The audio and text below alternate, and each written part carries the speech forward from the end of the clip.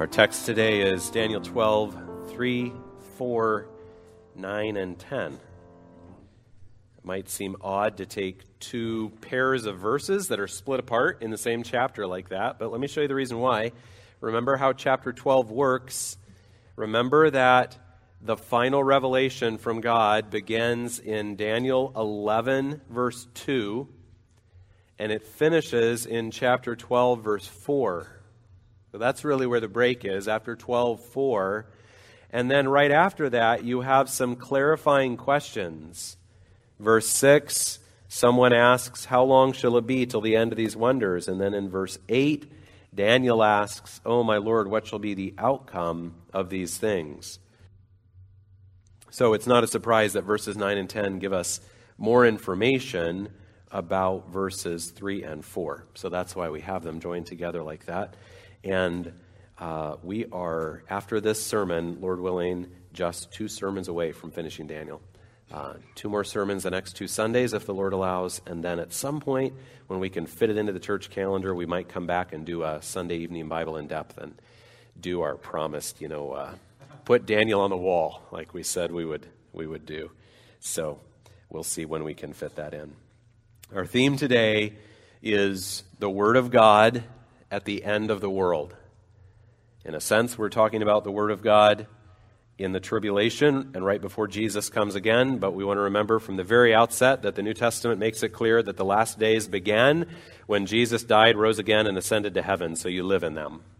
And so this is, the end of the world might come very soon or not soon, but if these principles applied in Daniel's time 2,500 years ago, and in Christ's time 2,000 years ago, and then they certainly apply today. This is a passage that warns the unbeliever that they must respond to the Word of God, and it gives God's people a picture of how they can shine as His people of the Word at the end of the world. So let's look at our text, Daniel 12, verse 3.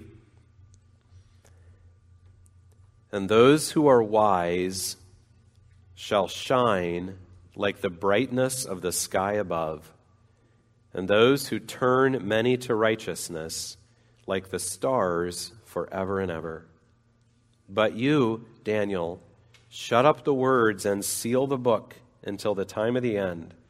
Many shall run to and fro, and knowledge shall increase. So first of all, when is this talking about? Well, it says the time of the end, and in context, as you know from this study, we're talking about the final years before Jesus comes again. And so during that unprecedented time of tribulation, verse 3 says that those who are wise shall shine. Number one, God's people will shine in the last days. They will shine, and they will shine, first of all, because of their attributes. They will be wise, verse 3 says. And then the second attribute comes from verse 10. So let's jump down and read that. Many shall purify themselves and make themselves white and be refined, but the wicked shall act wickedly. And none of the wicked shall understand, but those who are wise shall understand. So their attributes, God's people will be wise and understanding.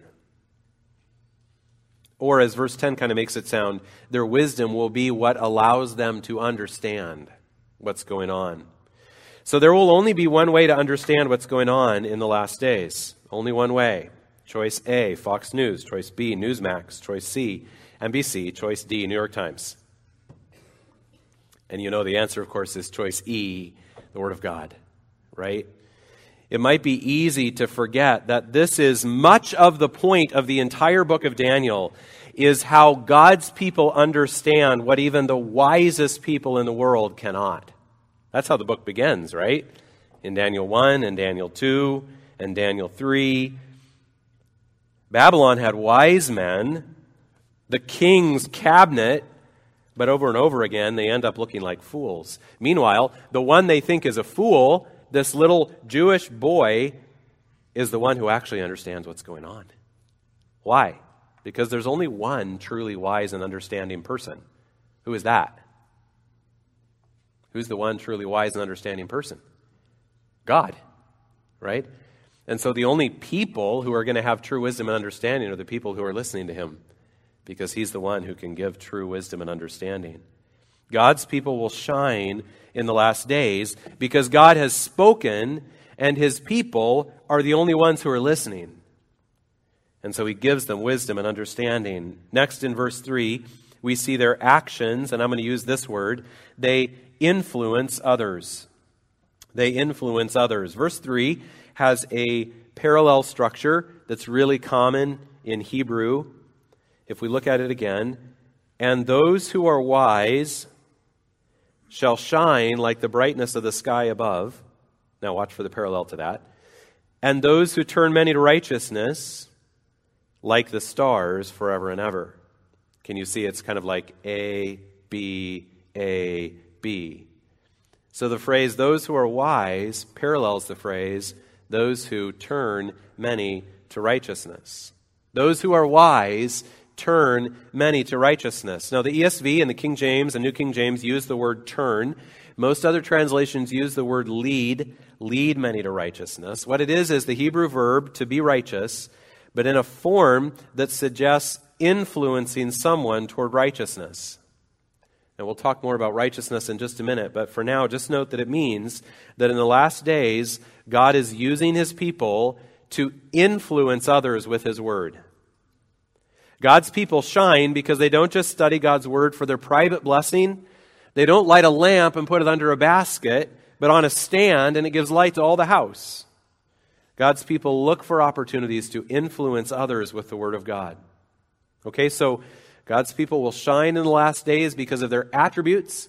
They're wise and understanding because of the word, and their actions to seek to influence others with God's word.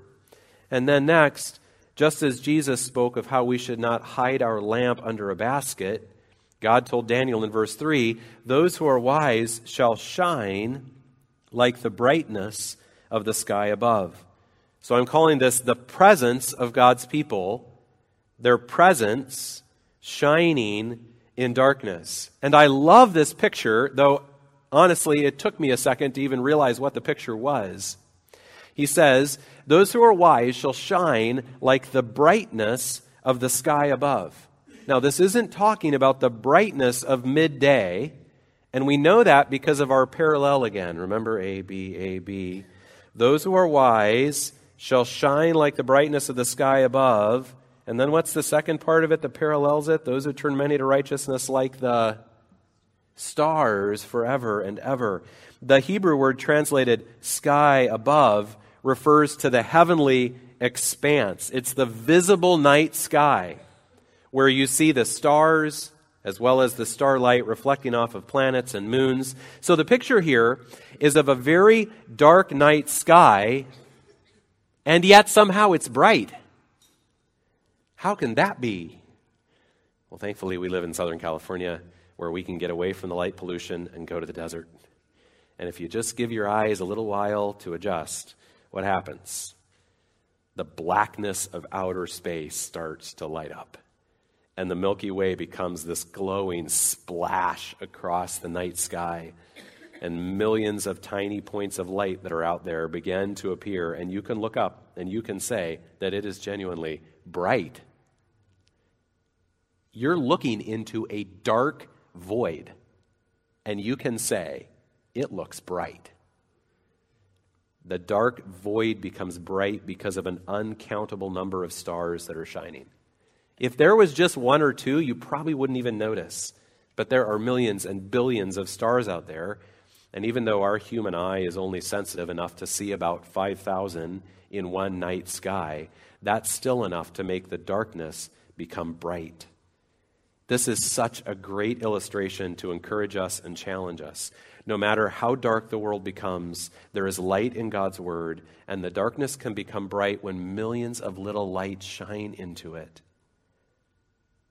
When millions of God's people hold up the lamp of his word for others to see. Do you know, here in California, as dark as it seems, if there are 40 million people in California, that means there have got to be millions that are actually God's lights. Is that not cool? This may seem like such a dark void, but there are enough of God's people here that the darkness could be bright. The dark void could shine. we may feel powerless. I'm sure Daniel felt powerless at the palace in Babylon as a teenager. What was his one tiny little light? Yeah, but if millions of tiny little lights all shine the truth of God's word into the darkness, the night sky can become truly bright. I love that illustration. Let your light shine before men. And it was right there in Philippians 2 today, wasn't it? In our scripture reading. All right, that is their presence shining in the darkness. Next, their impact. Verse 3 says, those who turn many to righteousness. They influence other people to righteousness. Well, what does that mean? It's good, I think, and healthy to think about it in two ways. This could involve influencing others toward salvation in Christ, toward the righteousness that is ours in Christ. To turn from their sin to God for salvation and to be given what they do not have, and that is sinlessness before God. Completely cleared record of wrong before God so that God can look at them and say, you are not only not guilty, but also righteous. There is that kind of righteousness. But I also think we would be not really doing justice to Daniel, the book of Daniel, if we did not also point out that a significant theme here is that believers have to walk in righteousness even when there is fierce pressure, fierce persecution, and rulers who are actually trying with all their might to take your faith away from you and the practices of your faith away from you. So influencing others to righteousness, it can be influencing them to righteousness in Christ and salvation. It is also influencing one another as God's people to keep walking in righteousness when everything in the world is trying to get you to compromise, as we've seen multiple times in Daniel. So the point is that the people who are wise and understanding, because they love and study the Word of God, then use the Word to seek to influence others toward righteousness, both salvation in Christ and then a life lived for Christ in righteousness. We actually see this illustrated in the book of Daniel. Think of the influence of the Word of God through Daniel upon Nebuchadnezzar. We can't know for certain if Nebuchadnezzar truly became a follower of the one true God, but it's definitely possible based on what we see here. And no matter what, this little Jewish boy, equipped with the Word of God, had a tremendous influence in Nebuchadnezzar's life when you see Daniel chapter 4. We also talked about the queen mother in Daniel chapter 5. Remember, she was probably either Nebuchadnezzar's wife or daughter. Did she become a follower of the one true God? We can't know for sure, but what we know is that when that handwriting on the wall had terrified her son Belshazzar, she came into that banquet hall, and in front of all of the most important people in the kingdom, she testified to the power of the Word of God in the life of Daniel. Something had happened in that woman. Something had influenced her dynamically. God's Word made an impact through Daniel. So God's people will shine in the last days because of their attributes, wise and understanding from the Word, their actions to seek to influence others with the Word. The result of this is a presence that brings light into what seems like an impossibly dark void and has a real impact influencing others to righteousness. And then verse 3 points ahead to remind us that the impact is not only earthly, but it's eternal, because it says, those who turn many to righteousness will shine like the stars forever and ever. So the result is that they shine forever and ever. Matthew 13, this is a sober passage, but it's also really, really cool, because here in Matthew 13, it seems like Jesus is probably referring back to our verse in Daniel 12, verse 3, when he says this. The Son of Man will send his angels, and they will gather out of his kingdom all causes of sin and all lawbreakers, and throw them into the fiery furnace. In that place there will be weeping and gnashing of teeth. Then the righteous will shine like the sun in the kingdom of their Father. Remember, we pointed out multiple times that Jesus read Daniel We know it because of some of the things he said. And this is one of those where when you put together the righteous, the shining like a star, the kingdom, which Daniel says the saints are going to inherit the kingdom, it's like Jesus is talking Daniel right there. But notice that there's a little bit of difference in the illustration, and I think it's an intentional and encouraging difference. The picture in Daniel that we just talked about is of the dark void of the heavens, but in it are all these tiny points of light in that darkness. But Jesus says that in the eternal kingdom, the righteous will shine like the sun. Now, obviously, we know that the sun is a star, and those tiny specks of light out there aren't tiny specks. They're stars, and many of them much bigger than our sun. So here's what I think how we can picture this. When the world is in darkness and God's people shine, they may only seem like tiny points of light. Though if you put them all together, the darkness can become bright. But each one still looks pretty tiny. But if you zoom in on each one of them, they're not tiny any longer. When we see God's people from God's perspective as His children in His eternal kingdom, they don't look like little teeny specks of light in darkness anymore. They look like a blazing sun in the middle of the day. You follow what I'm saying? Not just tiny specks, but blazing suns, precious stars in God's kingdom. That's you we're talking about. You, right? Isn't it interesting? So fascinating that the world, when they talk about their most important people, they call them stars. You know? I mean, they could have picked a lot of different shapes on the Hollywood Walk of Fame, right? I mean, why not triangles or trapezoids or something? But no, stars. They're on to something. They've just got the wrong people. God says you might seem like a little speck of light in the darkness now, but when you're seen in His kingdom in the light of eternity, you're going to be more like a blazing sun. That's how important you are to God. You're not going to actually be a blazing sun, right? It's an illustration of how important you are to God and in God's kingdom. All right. Now we need to move on to our next major point. Number 2, God's word will speak in the last days.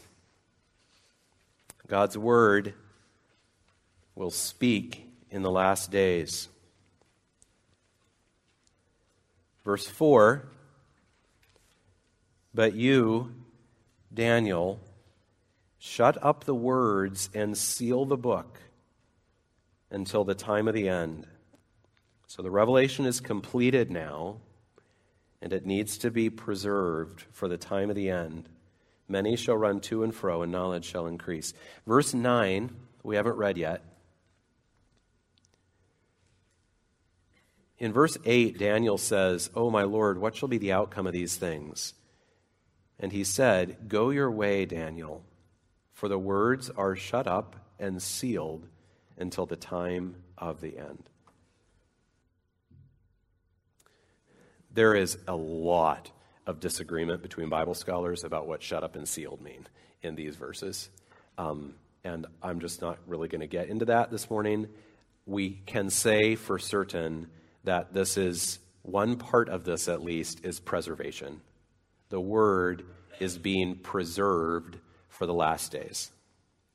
The book of Daniel contains a profile of the world's final terrible ruler, final terrible government, an unprecedented final 3.5 or maybe 7 years.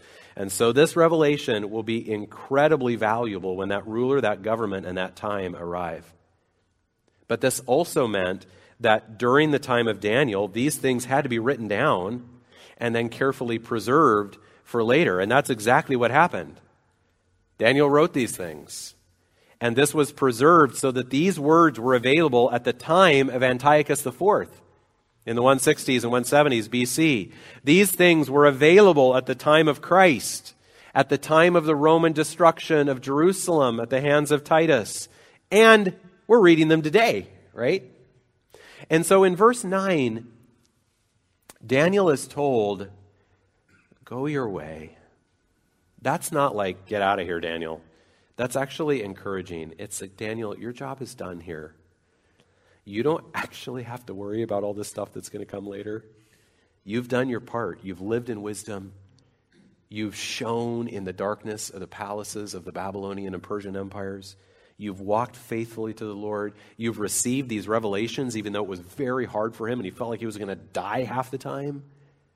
Now, Daniel, just make sure they're recorded and preserved. God's going to keep them safe until the time of the end. So go live out the rest of your days in peace, knowing that God has all these things in his hand.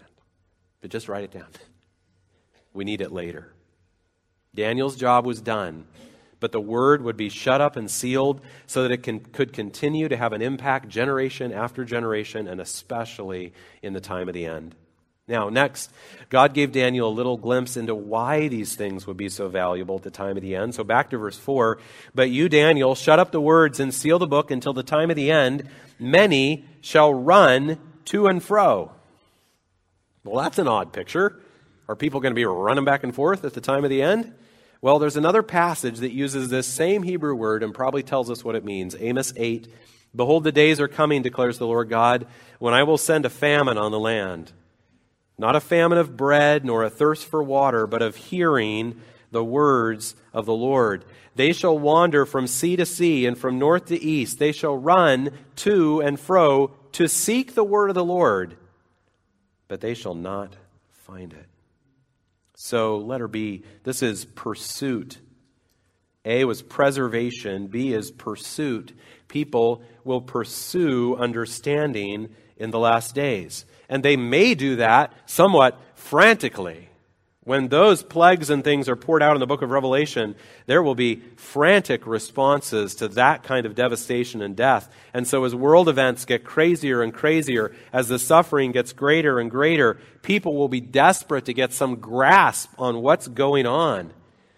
Because as human beings, we're always trying to make sense of our lives and have some explanation that gives us a feeling of both meaning and also some understanding, like we've wrapped our mind around all this craziness. So at the time of the end, there will be a pretty frantic search for explanations. But that is potentially very awesome or very dangerous, right? And so letter C, progress, knowledge will increase in the last days. And I think there are a couple different ways to understand that. So this is the end of verse 4, right? Many shall run to and fro, and knowledge shall increase. So we could understand it two different ways because it's going to go differently for different people. On one hand, we could picture people running around frantically trying to find understanding, and God has preserved his word in places like Daniel. And God has his people there who are ready to influence others with the word. And so when people are frantically searching for answers, God's people are shining like lights with his word. And so knowledge increases as people hear the word of God. And now they look at this last terrible government and they look at this last terrible ruler and they say, oh, that's what's going on. And they come to Christ. So that could be what the end of verse 4 means when it says knowledge shall increase. But on the other hand, you saw what we just read in Amos, right? They will run to and fro to seek the word of the Lord, but they shall not find it. People running around seeking answers, but they're looking in all the wrong places. Knowledge is increasing, but it's not doing them any good because it's not the truth of God's word. And so they're still in spiritual darkness. Some people seek answers and yet refuse to believe that any answers are found in God's word. And so they scurry around learning more and more, but never coming to the knowledge of the truth. Meanwhile, others hear God's word with soft hearts and they receive it. And they gain the knowledge of God and his ways and they find light in their darkness. So, more on that in a moment. But first, an important clarification then about the word of God in the last days is letter D, which is purification. The word will continue to purify the wise in the last days. That's verse 10. Many shall purify themselves and make themselves white and be refined. Now, there's a question there about whether that the form of that Hebrew verb should be passive or reflexive. In other words, should we translate verse 10, many shall be purified, or should we translate it, many shall purify themselves?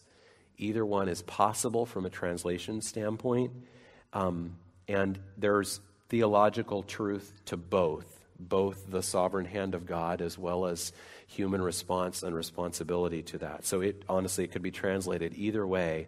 But I think the point is that while it's right to focus on the need of God's people to share the word with the world, to be light shining in darkness, we must not forget that God's people are only going to survive the last days because this word is filled up in their hearts too. Man shall not live by bread alone, but by every word that proceeds from the mouth of God. And never will that be more obvious than in those terrible days. We see that in the parallel structure in verse 10. So remember that back in verse 3, we saw a kind of Hebrew parallelism, which was super simple. A, B, A, B. There's a different kind here in verse 10. It's just as simple, and you'll see it as soon as we read it. Verse 10, many shall purify themselves and make themselves white and be refined. That's A. And none of the wicked... but the wicked shall act wickedly. That's B. And none of the wicked shall understand. That's also B, right? But those who are wise shall understand. In other words, you've got the wise at the beginning and ending, and you've got the wicked twice in the middle. So we put together the beginning of that verse and the ending of that verse, and what it's telling us is that it's the wise who purify themselves and make themselves white and are refined through these things. If we are growing in God's word, then whatever circumstances we are in will also be purifying and refining. And the book of Daniel shows us that God's people go through times of great trials and great temptations. And in those situations, it is very easy for God's people to compromise and fall, which is why we've got to have the Word of God in our hearts so that the trials refine us and purify us. And here's something super important that's implied in refining and purifying. You know what else happens when you refine and purify? You also figure out what wasn't real to begin with. The precious metals get refined and purified, but the things that aren't precious metals also get exposed. And so as God's word works in the hearts of God's people, it not only purifies them, but it also demonstrates that they truly are God's people. Remember Daniel chapter 11? I don't know if I put this in your notes or if you need to turn back, just look back there in your Bible, but it's Daniel 11:33 and 35. Daniel 11:33, and the wise among the people shall make many understand, though for some days they shall stumble by sword and flame, by captivity and plunder. And then verse 35, and some of the wise shall stumble, so that they may be refined, purified, and made white until the time of the end, for it still awaits the appointed time. So even while we are eager to share God's word with others, never forget you need God's word just as much. The world needs the word, yes, but God's people need the word just as much. The word is not just light shining into the darkness of unbelief, but it is also a light to my feet and a lamp to my feet and a light to my path. Let anyone who thinks that he stands take heed lest he fall. I have stored up your word in my heart that I might not sin against you. So God's people will not only share his word with others in the last days, they're going to be surviving by his word themselves. And that's what makes it dynamic, right? It's not like, here, I have something you need, but I don't need it. It's rather, here, this is my very bread of life. Could I share it with you? That's how it works. All right. So our first two major points have been God's people will shine in the last days. Secondly, God's word will speak in the last days. And then finally, eternal destinies will be determined in the last days. Verse 10. But first, remember verse 2 from last Sunday. So Daniel 12, verse 2. And many of those who sleep in the dust of the earth shall awake, some to everlasting life, and some to shame and everlasting contempt. There are two eternal destinies, two groups that we talked about last Sunday. And so then verse 3 goes on to describe just one of those two groups, those who are wise. So what about the other group? Well, we read about them again in verse 10.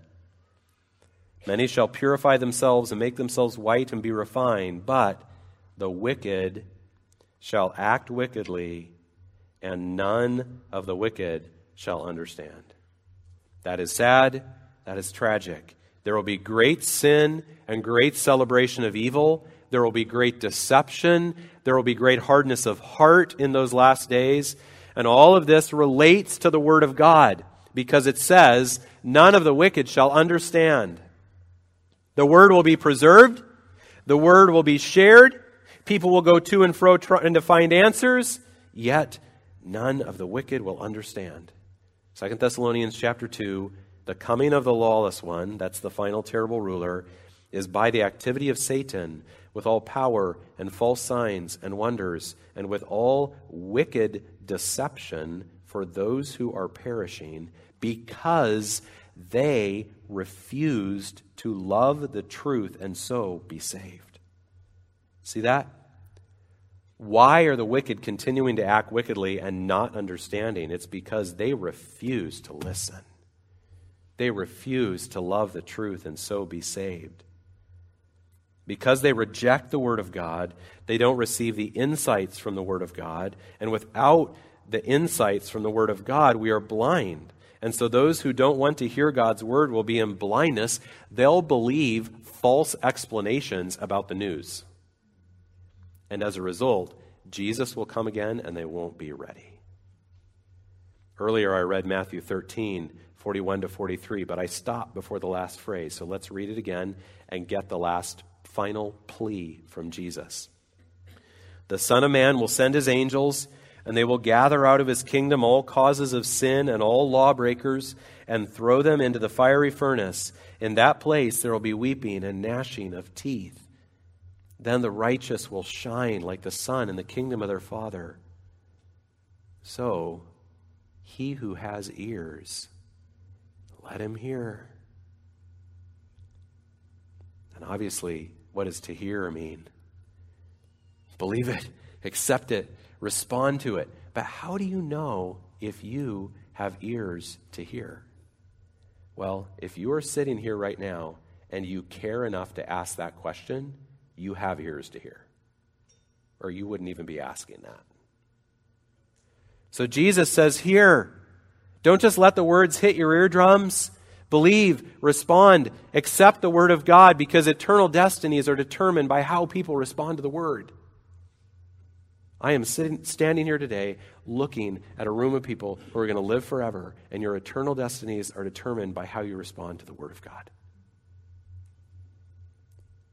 So what verse 10 in Daniel 12, verse 10 is tragically telling us that in the last days, many people will be hardened by their sin, deceived by the Antichrist, unwilling to listen to God's Word and understand what's going on, even though it's available. But if you have ears to hear, if you're hearing this message today or any time in the future, then hear. Respond now before it's too late. If you're hearing this message, it's not too late.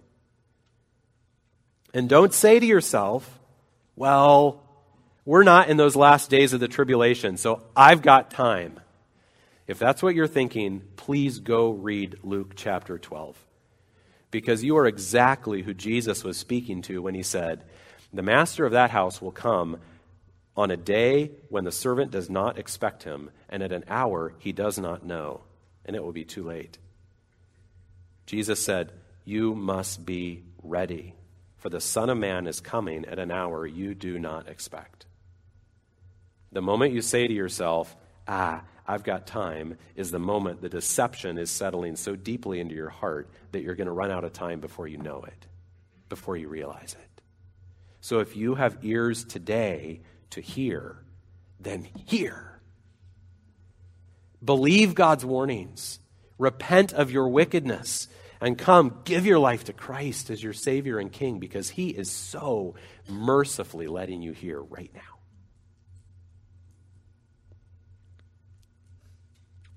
All right.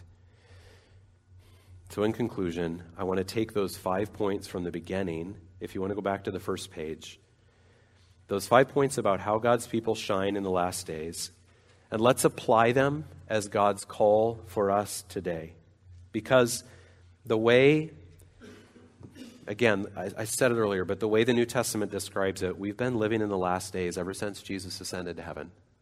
So these principles are how all of us live today. So how should we live? Well, first of all, with the attributes of wisdom and understanding.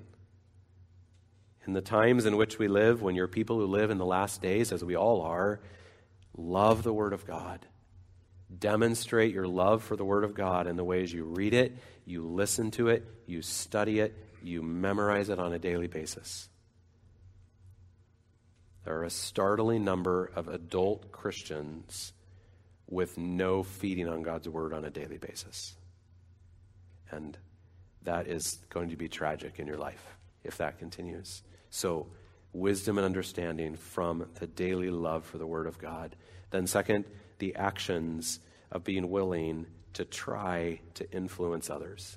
We cannot be afraid or ashamed to seek to influence others with the Word of God. The world says, live and let live. I think what I think, I believe what I believe, you think what you think, you believe what you believe, and let's just coexist. Right? Except that's nonsense, because that's not at all what's happening. Influence is everywhere. Social marketing is dominated by influencers. Marketing bombards us everywhere we turn. Athletes, uniforms, trucks on the freeway. I mean, you cannot get away from influence, right? Everywhere you look, there's marketing influencing. Politicians and media are relentlessly trying to influence us. I'm a father of 4 girls, and everywhere we turn, we find influences trying to push our girls to reconsider their gender and their sexuality. And I don't say this lighthearted. You realize I take this very seriously, and I know it hits home for many of us. It hits home for us, because if we go to the library, there it is. If we send them to the schools, there it is. If we listen to the politicians, there it is. If we buy them American Girl dolls, there it is. If we watch Disney, there it is. If we watch the ads during just about any TV show, there it is. If we go to a women's sporting event, there it is. If we take them to the pediatrician, there it is. And you're going to tell me it's live and let live? There's no live and let live about this. This is influence. Influence toward products, influence toward politics, influence with ideas and philosophies. Meanwhile, if you would like to influence others with the life-giving hope of the Word of God, shut up. That is the tone of our day. And as believers, God must strengthen our hearts to say, no, I am not going to do that. When everybody else gets to influence with all of this damage and nonsense, I am going to seek to influence other people with the life-giving hope of God's Word. You might do that on social media. You might do that in conversations. You might give someone a tract or invite them to church. You might share a video. You might give someone a book. Just 2 nights ago, I heard about a 96-year-old man in the Midwest who was a very highly respected medical doctor in his community. I think his whole career in the same community. And he is nearing death now, but someone in that town who knows him gave him a book that explains the gospel. And as of 2 nights ago when we heard it, he was halfway through reading that book in the hospital, I think, at the age of 96. Because somebody was willing to try to influence a very highly respected 96-year-old with the Word of God. This week I also got to hear the testimony of a man who was saved about 5 years ago. And as he was telling just a little bit about how the Lord brought him to salvation, the man who first invited him to church was sitting just 1 seat away from him. So I was on the other side of the room, and there's the man on my right who was saved about 5 years ago, and 2 seats away on my left, there's the man who first invited him to church. And so the man on the right is a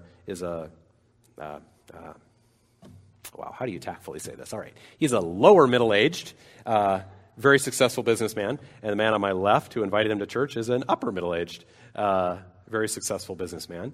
And the man on the left has been a Christian for many years, and he was out for a walk in his neighborhood with his wife and 2 of their grandkids. And walking up ahead of them was this other man and his wife who had just moved into the neighborhood. And the grandson, who had previously been terrified of dogs, says to his granddad, "I want to pet that dog." And so as a good granddad, he goes literally jogging down the road, pushing the stroller to catch up with this couple. A little weird, but what you do for your grandkids is sometimes weird, apparently. So he jogs up behind this couple, asks them if they can pet the dog. They start talking, and he invites them to church. Actually, he or his wife went back to their house and got a little invitation and brought it back and gave it to them to their church. And long story short, they came to church. The church had people equipped for discipling relationships and connecting with the Word who started to invest in them, and that whole family got saved. 2 reasons I'm telling you that story. First, because the man who got saved, the man on my right, said, "I was very successful at my job, but we were living in a bubble that was about to explode." And what he said was, it was really interesting as they kept talking, because he said, the bubble did explode. And the other man said it was like a nuclear explosion in their lives. But just in time, they had started to hear God's word and get the influence of God's word. And so instead of the destruction of their sin blowing that family apart, it didn't. And today they're in a great church and growing in the Lord. But the other reason I wanted to tell you this story is because as I watched the man on the right talk, the man on the left, his eyes are just swelling with tears. Because all he did was just have the tiny little bit of courage, after having looked kind of silly as a granddad chasing down the people with a dog, to invite them to his church. That's all he did initially. Now, in the days ahead, he did a lot to invest in those people. But it started with that teeny little willingness to influence a highly successful businessman by saying, "Would you come to church?" And God used it to rescue that family. Another example. I talked to another man this week, and he gave me permission to tell you a bit of his story. I'm going to change the name, but I'm going to call him Matt, but true story. Matt was born in a rough neighborhood in Detroit. It was a culture of violence and retribution. Like he told me at the time when the kids from school were chasing him home, wanting to beat him up, and he ran up the front steps of his house, and his mom locked the door in front of him so he couldn't come in. He grew up in that kind of a world. His unsaved dad left when he was 10. His unsaved mom was living in sin too. His new stepdad was violent and abusive. His divorced parents attacked each other relentlessly and tried to use the kids against each other. When his older sister moved out, he was just the nuisance left behind. 3 of his friends committed suicide in high school. 3 other friends were shot in high school.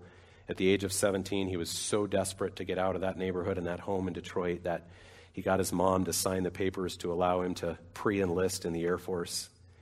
And after basic training, he came here to Norton Air Base in San Bernardino. And the Air Force was really good for him. But something else good had happened in between. Matt's dad, who had left when he was 10, had gotten saved. And this is part of the reason why I'm telling you this story, because his dad could have said, "I blew it with my son. I was a terrible father. I left him at 10. I don't have any voice. I don't have any credibility. I'm just gonna pray for my son." But he had the courage, despite his failures as a dad, to try to tell his son about Jesus. And you can guess how that went at first. His son was really guarded, really suspicious. He and his Air Force buddies would laugh about his dad, the Jesus freak, you know. But 6 months after Matt joined the Air Force, Desert Storm began. And in hindsight, we might think of that as some sort of easy war or something, but it was war. 148 U.S. troops were killed, and especially early on, they were fearful that we might lose a huge number of troops to chemical weapons. And some of you were there, I realize. And so Matt stood here at Norton as his commander asked them, "Who hasn't filled out your will yet?" And as he said to them, "Look to your left," and they all looked left. "Look to your right," and they all looked right. And then he said, "Half of you aren't coming home." Matt called his dad, who by this point, remember, had professed Christ as his Savior and was trying to tell Matt about Jesus. He called his dad and he said, "Dad, I'm going to get deployed." And for better or worse, for wiser or not, here's what his dad said. He said, "No, you're not. I'm going to pray, and you're not going to get deployed.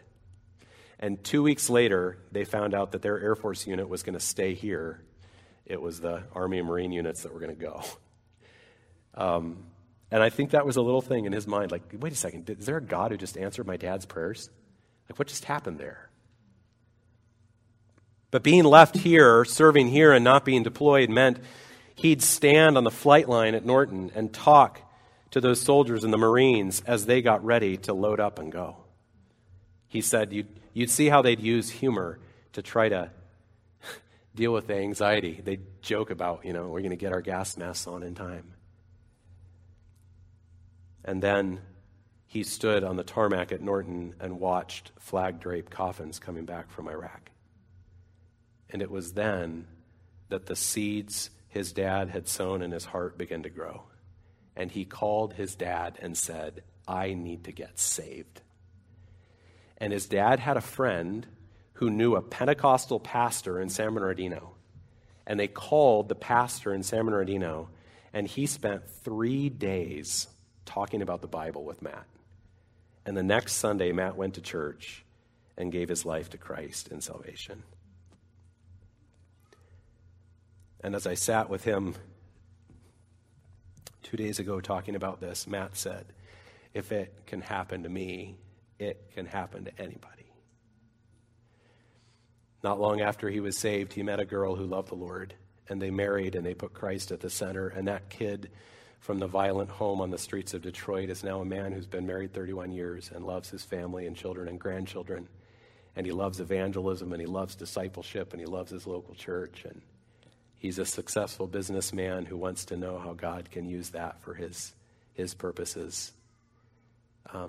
All because his dad, who had blown it and could have made all sorts of excuses, was willing to have his son call him a Jesus freak and blow him off when he tried to tell him, I found Jesus and you need him too. Our attributes, we got to be wise and understanding from their word. Our actions, we have to be willing to seek to influence others with the truth of God's word. Third is presence. Be a light shining in darkness. That illustration of the black heavenly expanse lit up by all the tiny points of light is so encouraging to me. You're just one tiny little star. And you look at the headlines and think, what difference can I make? Who cares? The question's not what difference can you make to whatever the news thinks is worthy of headlines. The question is, does God see you like a blazing sun? If so, shine. Let him worry about the rest of it. You shine where you are. Don't put that candle in a basket. Fourth is impact. Influence others to righteousness. When we seek to influence others, we're not trying to influence them to ourselves. It's not like social media, right? Buy this product and you can look like me. It's not influencing them to us, but influencing them to righteousness. First to the gospel and the forgiveness and righteousness that can be theirs in Christ, but then also to a life of righteousness rather than their destructive life of sin. One of the things I did with Matt as I talked to him was I tried to push him a little bit to envision what his life would have been like without Christ. And he just shuddered to try to picture it. I asked him, if you had married without Christ, what would have happened? And he said, I would have destroyed it with self-gratification. So when we talk about influencing others with the hope and the truth of God's word, part of what you need is the faith to look at another person and be excited about what God could mean to their life if they would hear the word and believe in Jesus. What righteousness would mean to them. What God could rescue them from if they would come in faith to Christ. The life of a Christian is not easy. But it is blessed, and it leads right to eternal life, and it is eternally meaningful. And the life of sin may have many passing pleasures, but it is devastating now and for eternity. So part of what gives you the courage to try to influence, it's no different at our heart motivation level. It's in the same category as when you're like, I'm sorry, stupid example, but I started drinking this antioxidant juice. And I feel so much better. And now I've got to tell you, We get excited about that stuff, right? Maybe you need to process a little bit better what Jesus has done in your life. It was interesting, when I asked Matt, what would your life have been like without Christ? It was kind of like he didn't want to think about it until I pushed him a little bit. And the more I pushed him, the more tears came to his eyes, and you could see him getting overwhelmed at what God had saved him from and what God had done. Impact, influence others to righteousness. And fifth, finally, is the result. God's people who shine his truth on this earth are like stars, who shine like the sun in his kingdom forever and ever. Don't be afraid to look ahead past this life to the blessings God promises. A major theme in Daniel is the saints inherit the kingdom. That gives us joy, and it gives us courage to press on now. And Jesus said we're going to shine like the sun in his kingdom. You're that important. So what if there was just one more sun shining in God's kingdom through something God did in you, through you? Right? God is going to accomplish his purposes. We're his tools. What if you got to be a tool of influencing someone else toward righteousness with the word of God, and the end result of that was another sun blazing in God's kingdom forever? That would be beautiful. And it would never end. That investment that you made in that person's life with the word of God. Father, we pray that you would stir your people's hearts to be willing to shine. Let our light shine before men, that they may see our good works, our lives transformed by Christ, living like Christ, and now sharing the word of Christ, and glorify our Father who is in heaven. If you have made us blazing suns, you have done it for your glory. It shows how good you are, how great you are. Would you please grant us opportunities to influence others toward you? And even today, as we move now into Discipleship Connect and then eat together, may our words influence one another to righteousness, to walk in faithfulness, to be loyal to you, to live for you. Use this next hour and a half that we spend together. Use your word in our hearts through this. Stir us up, I pray. In Jesus' name, amen.